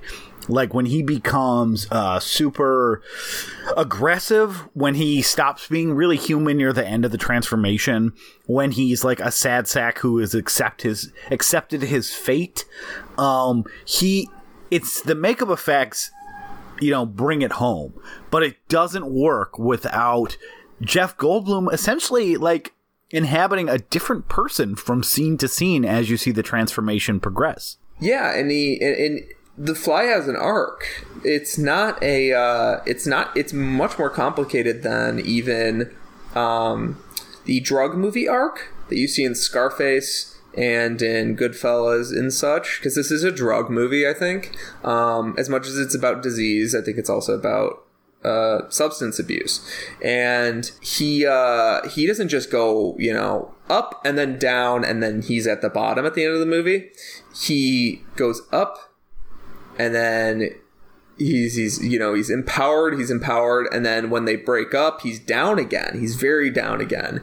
And then he starts to, being a scientist, he starts to roll with his role, so to speak. So he starts to figure out that he's like, I am a unique thing that's never happened in the history of living things. I'm a hybrid species, and let's see where this shit goes. And he still has his facilities about him, and then he starts to perk up again, and you start to see his humanity again. He gets less feral for a little bit, and Jeff Goldblum rocks those changes so wonderfully. The scene where she comes over and she's expecting him to just be this, like, everybody is expecting him to be this sad lump sitting in the corner, but he's crawling on the ceiling and he's got a big dumb bug grin on his face. And he's just like, hey, how you doing? Like, I didn't know I could do this. And he's just crawling on the ceiling. Weird, isn't it? Yeah. And then he gleefully makes her film him as he's digesting his food. Yeah. So much so that the movie doesn't show it, because it's fucking horrifying. Yeah. You know, if a Cronenberg movie isn't showing something that David Cronenberg is like, nah, we're good. Yeah, that was all Mel Brooks. Don't no too far, Dave. No, don't do anything to those donuts. Yeah, no, Jeff. In this performance, it is a solid Goldblum performance. How long do you want to let the silence go on? I need a few more seconds to recover from solid Goldblum. Okay, so Jeff Goldblum goes through the arcs really well, and I think that it's really, really hard to act in that kind of makeup, particularly once they make him so hideous that I bet Jeff Goldblum had trouble looking at himself in the mirror. Did Jeff Goldblum tell you that? I said I bet, Aaron. Oh, I missed the I bet. No, I actually meant, like, is there a commentary track for this I'm unaware of? That would be awesome. Yeah. It'd be awesome, especially if it was recorded post Gina Davis and Jeff Goldblum divorce, and they got them back in the room for this excuse. You're just trying to parent trap Gina Davis and Jeff Goldblum for some reason. Yes, and then maybe they can adopt me. They probably will. That'll probably be their first act as a reunited couple. They probably have like other spouses and kids, and they're probably so happy with whoever they're with. Yeah, the cruelest thing you ever said was to give me hope that Gina Davis and Jeff Goldblum could get back together and then adopt me. That was the cruelest thing I've ever said. Oh yeah, gotta step up my game. I don't want to give Gina Davis short shrift though, because we talked about her at the beginning. But I think her performance we need to tap into a little bit as well, because she has a I'm an 80s woman competence to her, but it's not a facade. She's a human being. She has, weaknesses. She's self-aware. Everything bad that happens to her, in her life, she's like, fuck, I gotta deal with that, but I'm just, they're both so career-driven and ambitious, and you figure out both Jeff Goldblum and Gina Davis's characters, Seth and Ronnie, are so career-driven so early on, and you understand that immediately in their first interaction when he's like, oh, I didn't know you were recording, and she's like, of course I was recording, and then he tries to get her to stop recording, and she kind of leaves with her, like, cute little smirk. She's so career-driven and so ambitious that even though she's into this guy, she's not gonna, like, put it aside just because she saw a cute guy. And he's not gonna, like, throw all of his work away just because, a cute girl came back to his warehouse apartment. Although it makes it clear that that's all he wanted. He was just trying to use his teleportation devices as a way to pick up women. Not... Oh, yeah, and she understood that. Yeah, and not... Well, because she's like... Well, I'm a journalist. And he's like, I did not know that. Like, well, then why you're only showing her your teleporter machines? Which, I guess you could say that's kind of a creepy thing to do, but maybe that comes back around. Although, I guess, I don't know. If I had teleporter machines, it's a good icebreaker. I feel like it's different to, like, lying to women is awful. Yeah, if you have... So making up the fact that you have teleporter machines, bad. Yeah, that's Barney Stinson. Yeah. But... if you legitimately have something to impress somebody with, using that to impress them, that's not sexually predatory. You're just trying to look cool, which is like what you do at every job the first day. You're like, you don't just like walk up. I have a teleporter machine. Like, that's how I got to work today, and like, we saw you pull up in a Hyundai. Yeah, well, that actually speaks to his entire motivation, which kind of gets underplayed in this movie, but it comes up a couple times. He wants a Hyundai. His motivation for inventing teleporter machines is he hates all vehicles and doesn't like driving, which is the best. I mean, that's a solution-driven person. Yeah, that's the sort of thing where the internet would pick up on and just make fun of mercilessly if that movie came out today. Yeah. Like, oh, he wants a teleporter because he gets car sick. Like, this movie fucking sucks. He says it. He says it specifically. I hate all vehicles, and then later Ronnie throws it in his face, like says something to the line of, "You invented this just so you don't have to drive." Like, yeah. Which is funny. Like, there's a motivation. In the 1958 Fly, he's like doing it because he believes in expanding science, and this is very much more of like a Reagan thing, where it's like, I want a convenience in my life I don't have, and I want to not do things. Like Reagan wanted a Death Star. Yep, he saw it on the movies, and he wanted a Death Star. Yeah, this is where we introduce our new segment. How is this 1980s horror movie about Ronald Reagan? And I would say it is about when you see a problem, create a solution, no matter what you have to do to get it done. That's a great point, Aaron. Thank you so much for bringing home that new segment right in the middle of the show. Yeah, just throw out. Really how you do segments is already kind of start talking about it and then say it in the middle and then say one more sentence. That's segments 101. You're just a studied podcast man, and I really appreciate your discipline. Yeah, that was our new segment called Segments 101. Where we talk about the core concept of segments. Yeah, that was a great app. Great app. Now I'm just wholesale stealing bits from other podcasts. Okay, so what scene do you want to call out, or scenes? Let's talk about the monkey death scene, because I actually think this movie handles the animal testing stuff a lot better than the original one does. I think that the fact that, and they removed a scene where Seth combines two animals and he has to kill it. I think that was very wise, because I think you need to be sort of on the curious path of science with Seth as long as possible. And even towards the end when he's a freak, like, the movie kind of wants you to become a scientist and be like, well, should Seth die, or should Seth just ride this baby out and see where it goes? And then as soon as he threatens other people, that's when you're like, oh, He can't exist in a modern world. He needs to be in a zoo or something. The movie kind of wants us to watch him like we're safe observers in a scientific environment. But the scene I want to talk about is the monkey death, because it both shows us his incredible ambition, which in the original movie they showed us by having the doctor, who's also incredibly ambitious and charming, and he flirts with his wife. Like, he's not some nerd who can't like talk to women and doesn't know how to have a family. Like, both of them are interested in human contact. They're not introverts. The monkey death scene teaches us that he is so ambitious that he's willing to risk these animals' lives, yes, but when the experiment goes awry, he's equally disappointed that it failed and that a monkey lost its life in a horrible, horrible fucking way because of it. Let me ask you a question. Where do you think he's getting all those monkeys? I don't know. He says he basically hires out, like, he's sent away for all the parts and then he puts them together. And he says that he like sent off, or she says that she sent off like his hair to be he's going to send the monkey off to be inspected.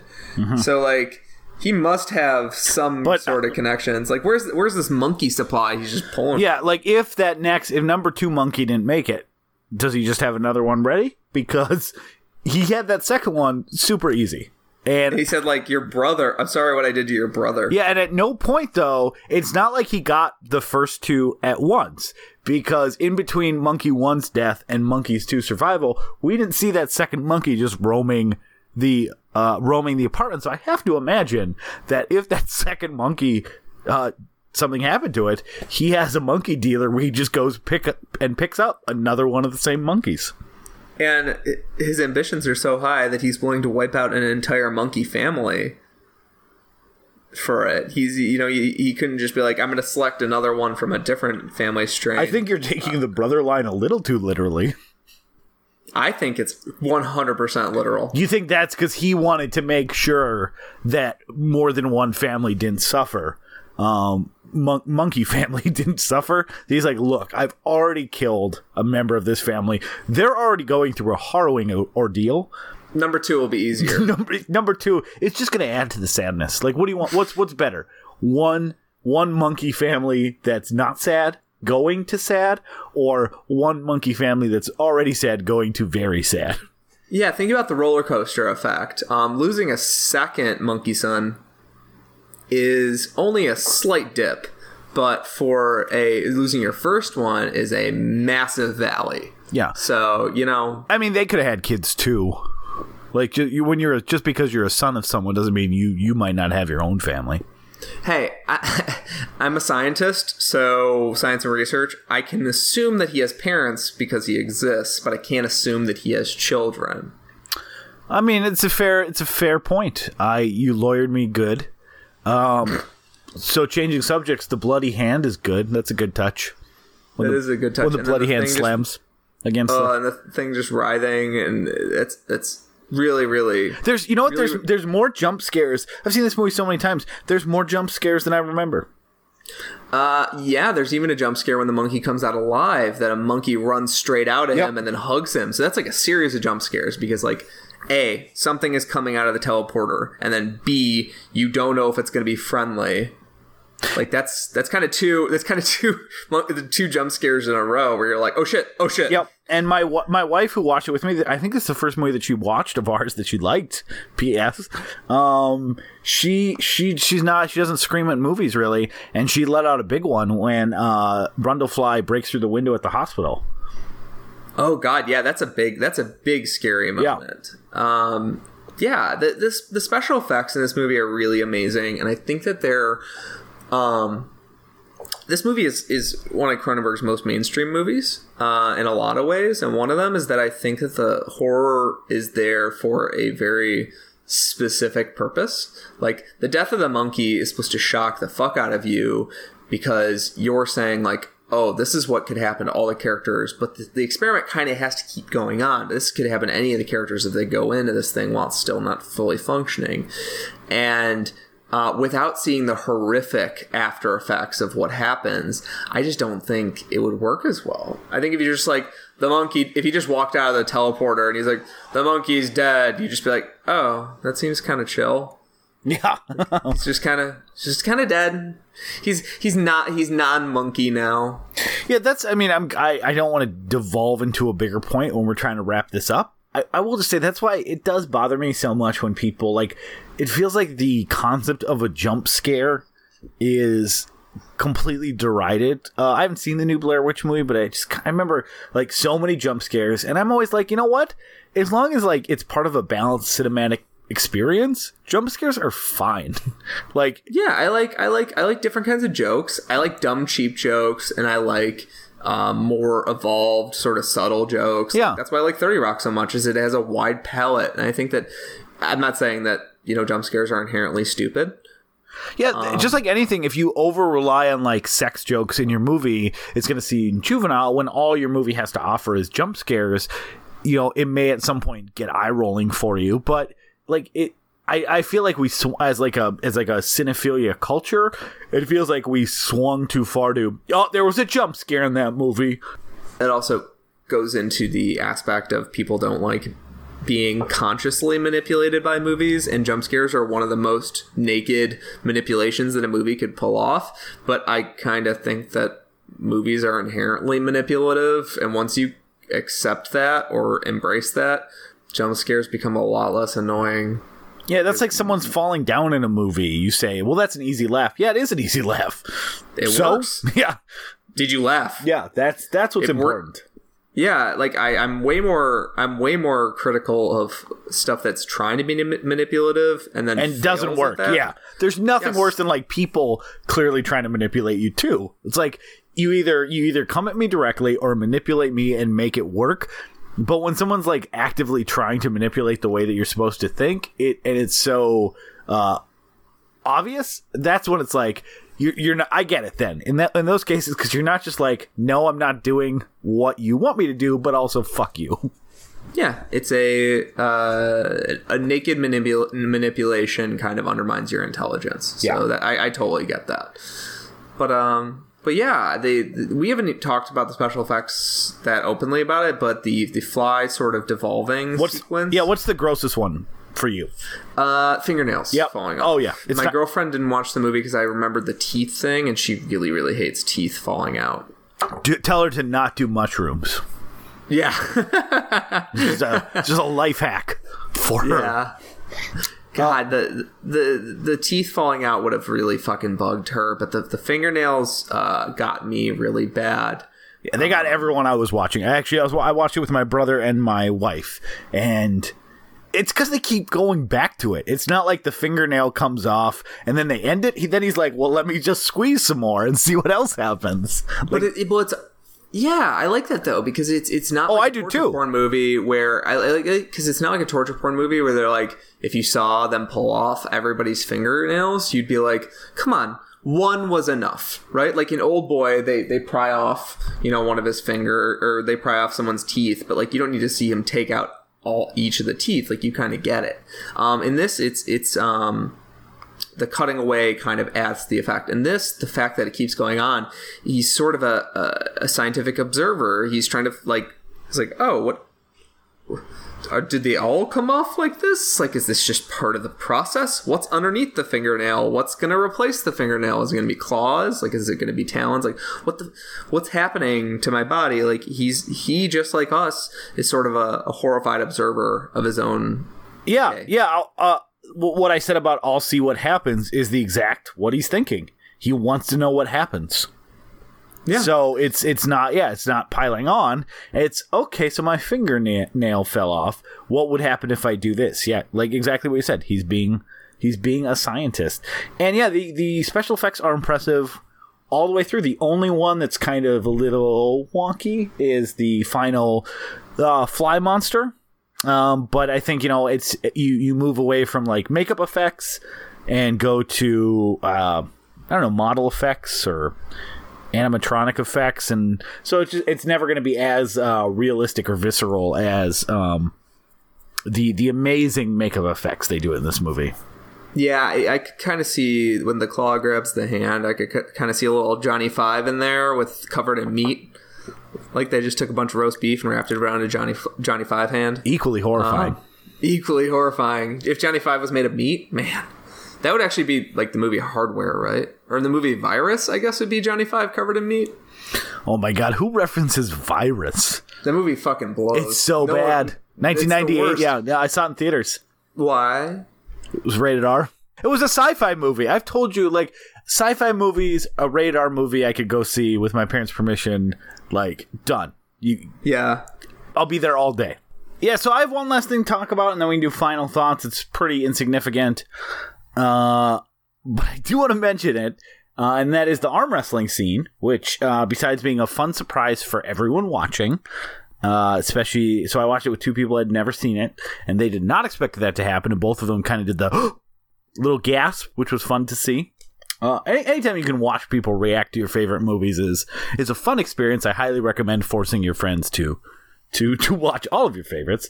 But I gotta say, what was the 80s obsession with arm wrestling? Like, when has the last time arm wrestling has ever come up in your day-to-day life, Peter? But then, like, 50% of all movies in the 80s was arm wrestling related. Yeah, you watch your Over the Tops and your Roadhouses, and you don't think that that's going to start popping into your The Flieses, and all of a sudden you get the best arm wrestling scene in any movie because it's over in 10 seconds. Yeah. And it ends with gore. So, because arm wrestling, I feel like boxing is inherently cinematic. Arm wrestling is inherently not cinematic. But did you do it with your friends as like a kid? I've done it recently, and I did it as a kid. Did you do it recently? Because it never comes up for me anymore. I did it recently because we referenced the movie Over the Top. Okay, so it was still the 80s fault.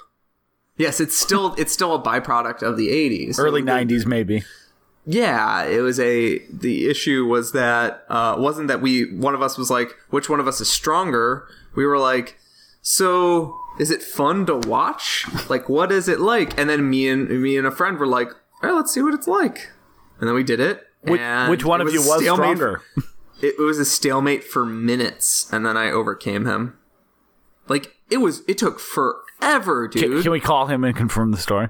Yes. It took forever. And it's also sucks because, like, your natural inclination, and this is something that I was doing, is to lift off the table? Lift your elbow off the table. So you want to hold down your arm with the other arm, but you can't do that.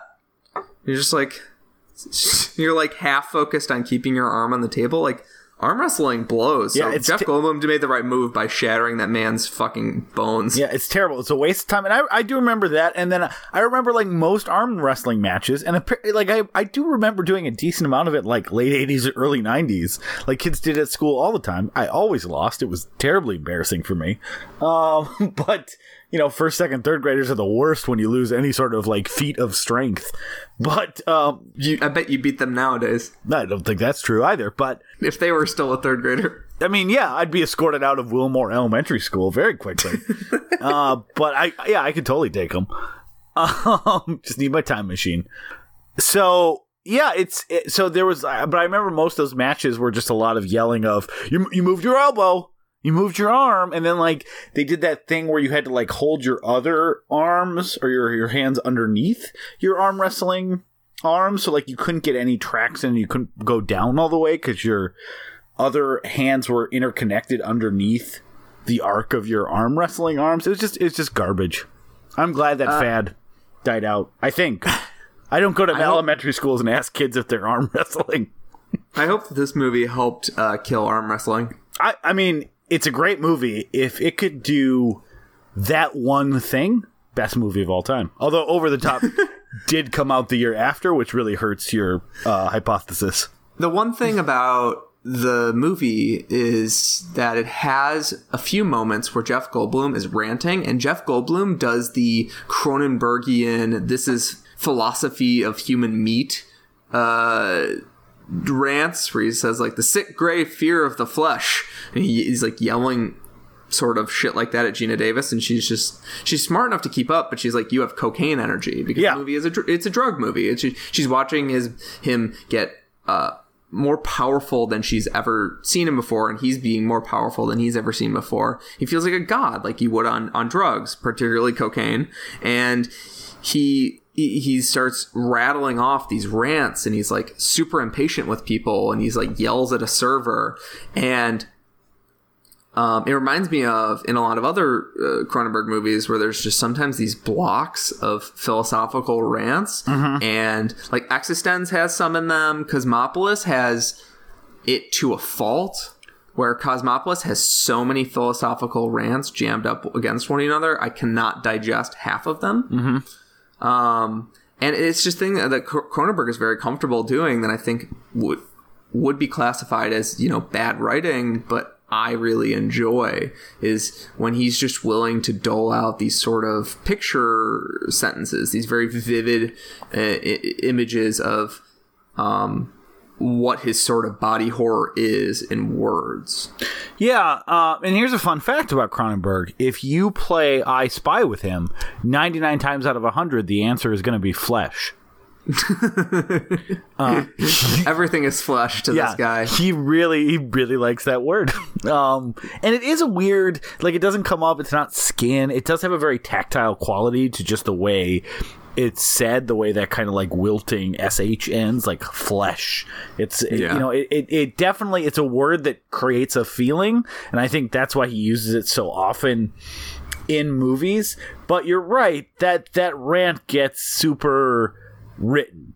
It still works because Goldblum is like if you need to give written dialogue to someone that sounds written, give it to Walken or Goldblum, and you're gonna be 99% of the time in good shape. Goldblum is gonna make it sound like this. He is sort of philosophical, and he's sort of scholarly, but with this tinge of sort of, you know, unhinged madness, where he's reciting something that he truly believes, and it's not the normal way that people talk, but it's the way that he talks. Yeah. It indicates a lot about the character. I can't believe that if Jeff Goldblum wanted to be the richest man in the world, he needs to make a podcast called Jeff Goldblum Yells Science at You, and like everyone's in.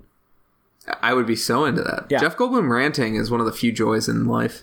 And then like when he starts whenever he starts hitting his chest too, that's just great. I love when he gets so riled up that like his mouth can't even contain it anymore, so he starts like, I don't know, beating himself. It's whatever it is, it's fantastic. Yeah, he's a really great physical actor. I think that in this movie he gets a chance to shine in everything that makes Jeff Goldblum wonderful. He gets to be a great physical actor with his fly makeup and, you know, how he has to sort of skitter along the ground and do some sort of physical work.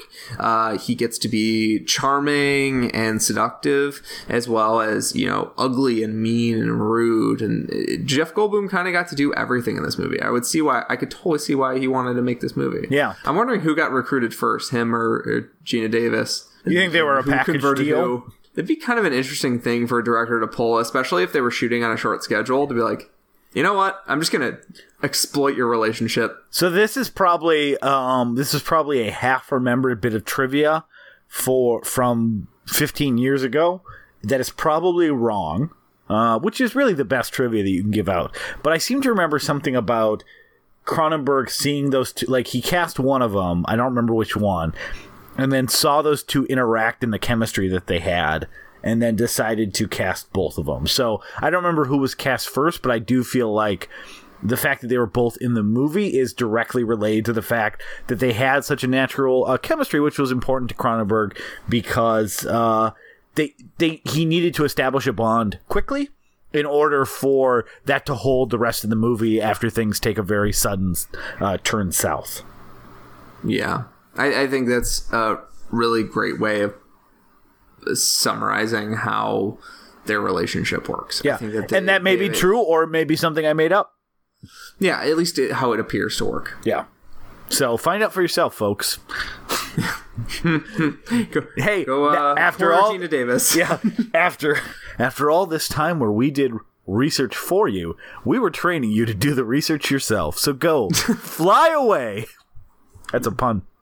You can give a man a bucket of research. He'll have research for one movie, but you can teach a man to do research. You can teach a man to build a bucket to hold all the research.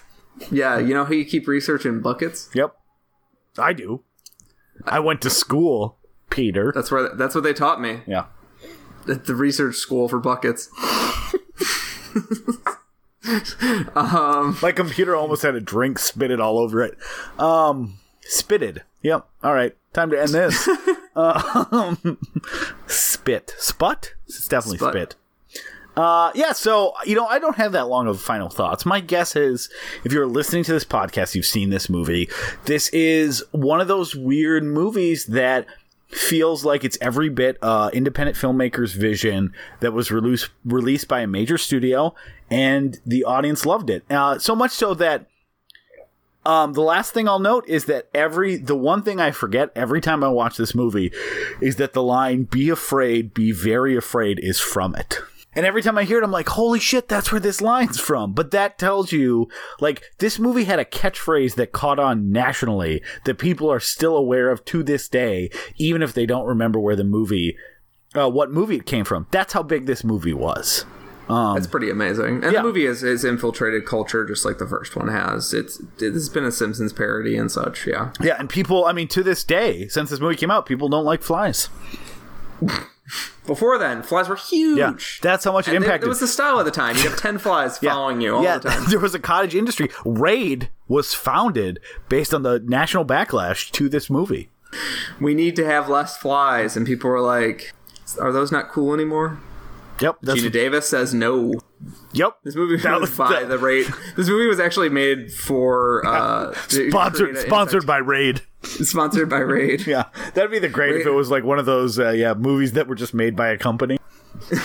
But they made like this amazingly artful, visceral horror film as a result. Raid kills your fly lover dead. Yeah, or just your real lover. Probably. Or just your real lover. It's poison. Poison works. Yeah, don't spray anyone you know, guys, with Raid. That's bad news. Unless you want them dead. Oh, yeah, then that's a great way. Yeah. I can't endorse that specifically, but it's kind of common sense. It's a tool at your disposal. For people. Yeah. Yeah. So it's, this movie's fantastic. Just great across the board. You should, if you somehow haven't seen it and then listen to this entire podcast, what are you doing? Get your life together. Yeah, you goon. Yep. Whoa. Let's not go that far. You're a real Sean William Scott right now. What a rascal. Yeah, I think we've kind of summed it up. I think it's a beautiful human story that touches kind of every aspect of what I want a horror movie to touch. It's scary on a human level, and it's scary on a visceral visual level, and tonally, it's just a blast to watch. Yep. So next week is our big horror anthology episode that'll drop on Halloween, hopefully. And my entries for it, if you're trying to watch beforehand, are Safe Haven from VHS 2, Meet Sam from Trick or Treat, Blind Alleys from Tales from the Crypt, and an honorary mention for Cut from 3 Extremes. Aaron's list is going to be The Raft from Creepshow 2, Twilight Zone opening segment, and a segment from Tales from Halloween called Bad Seed. And then his honorary segment is going to be Tales from the Dark Side, the Gargoyles segment. So that should be a really, really fun episode. Yeah, and even though we kind of picked lists, like Safe Haven would definitely, like Safe Haven's my number one on any horror anthology. It's probably yours too if you're listening and you've seen it. So we're just trying to figure out a way to talk about shorts that we think are, as Peter said, like the best that their movies have to offer. Whether the movies as a whole are great or not great. So, we're really excited. I've already watched actually 4 of the 8 again for next week, so I'm super excited. Yeah, it's going to be a really fun time, and it'll be off format. So we'll probably just launch right into it to make sure we get through everything and give everything its fair. If we keep it to 20 minutes per short, that's a 2-hour and 40-minute episode. So strap in, guys. So anyways, so we're really excited about that. And this has been the end of Take 2 month. This is our 4th. Hold on. July. Yeah, it's our 4th theme month. We did it. We done it. We done it. And so our theme months are going to take a drastic turn in November with 90s Nostalgia November.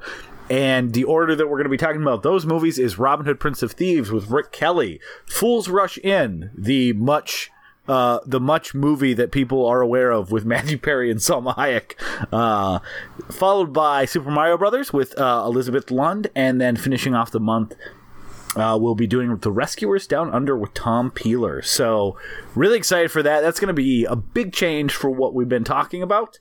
But we're really excited to try something new and talk about all movies that we loved and haven't seen in a long time. And we're going to see what we think about them now. Yeah, I am very, very excited to see what November holds, because it's all going to be very off format. So let's make sure that we have a lot to say about Fools Rush In. Yeah, I don't know what that. I like it, but I haven't seen it. I liked it last time I saw it. Yeah, it's been probably 17 years, but Matthew Perry has only grown in our esteem since 1998. So what could go wrong? What could go wrong, Aaron? Well, all right. Thanks for listening, and Aaron, thank you for. See, it's hard to do. Buzzing. It's so hard to do. You mock me, but look at what's coming out of your mouth right now. It's garbage. Good night. Good night. I gotta stay till I die. I gotta stay till I die. I gotta stay till I die. Hey folks, thanks for listening to We Love to Watch. If you want to get in touch with us, please reach out to us at either our website, WLTWpodcast.com, or our Facebook group, facebook.com/We Love to Watch.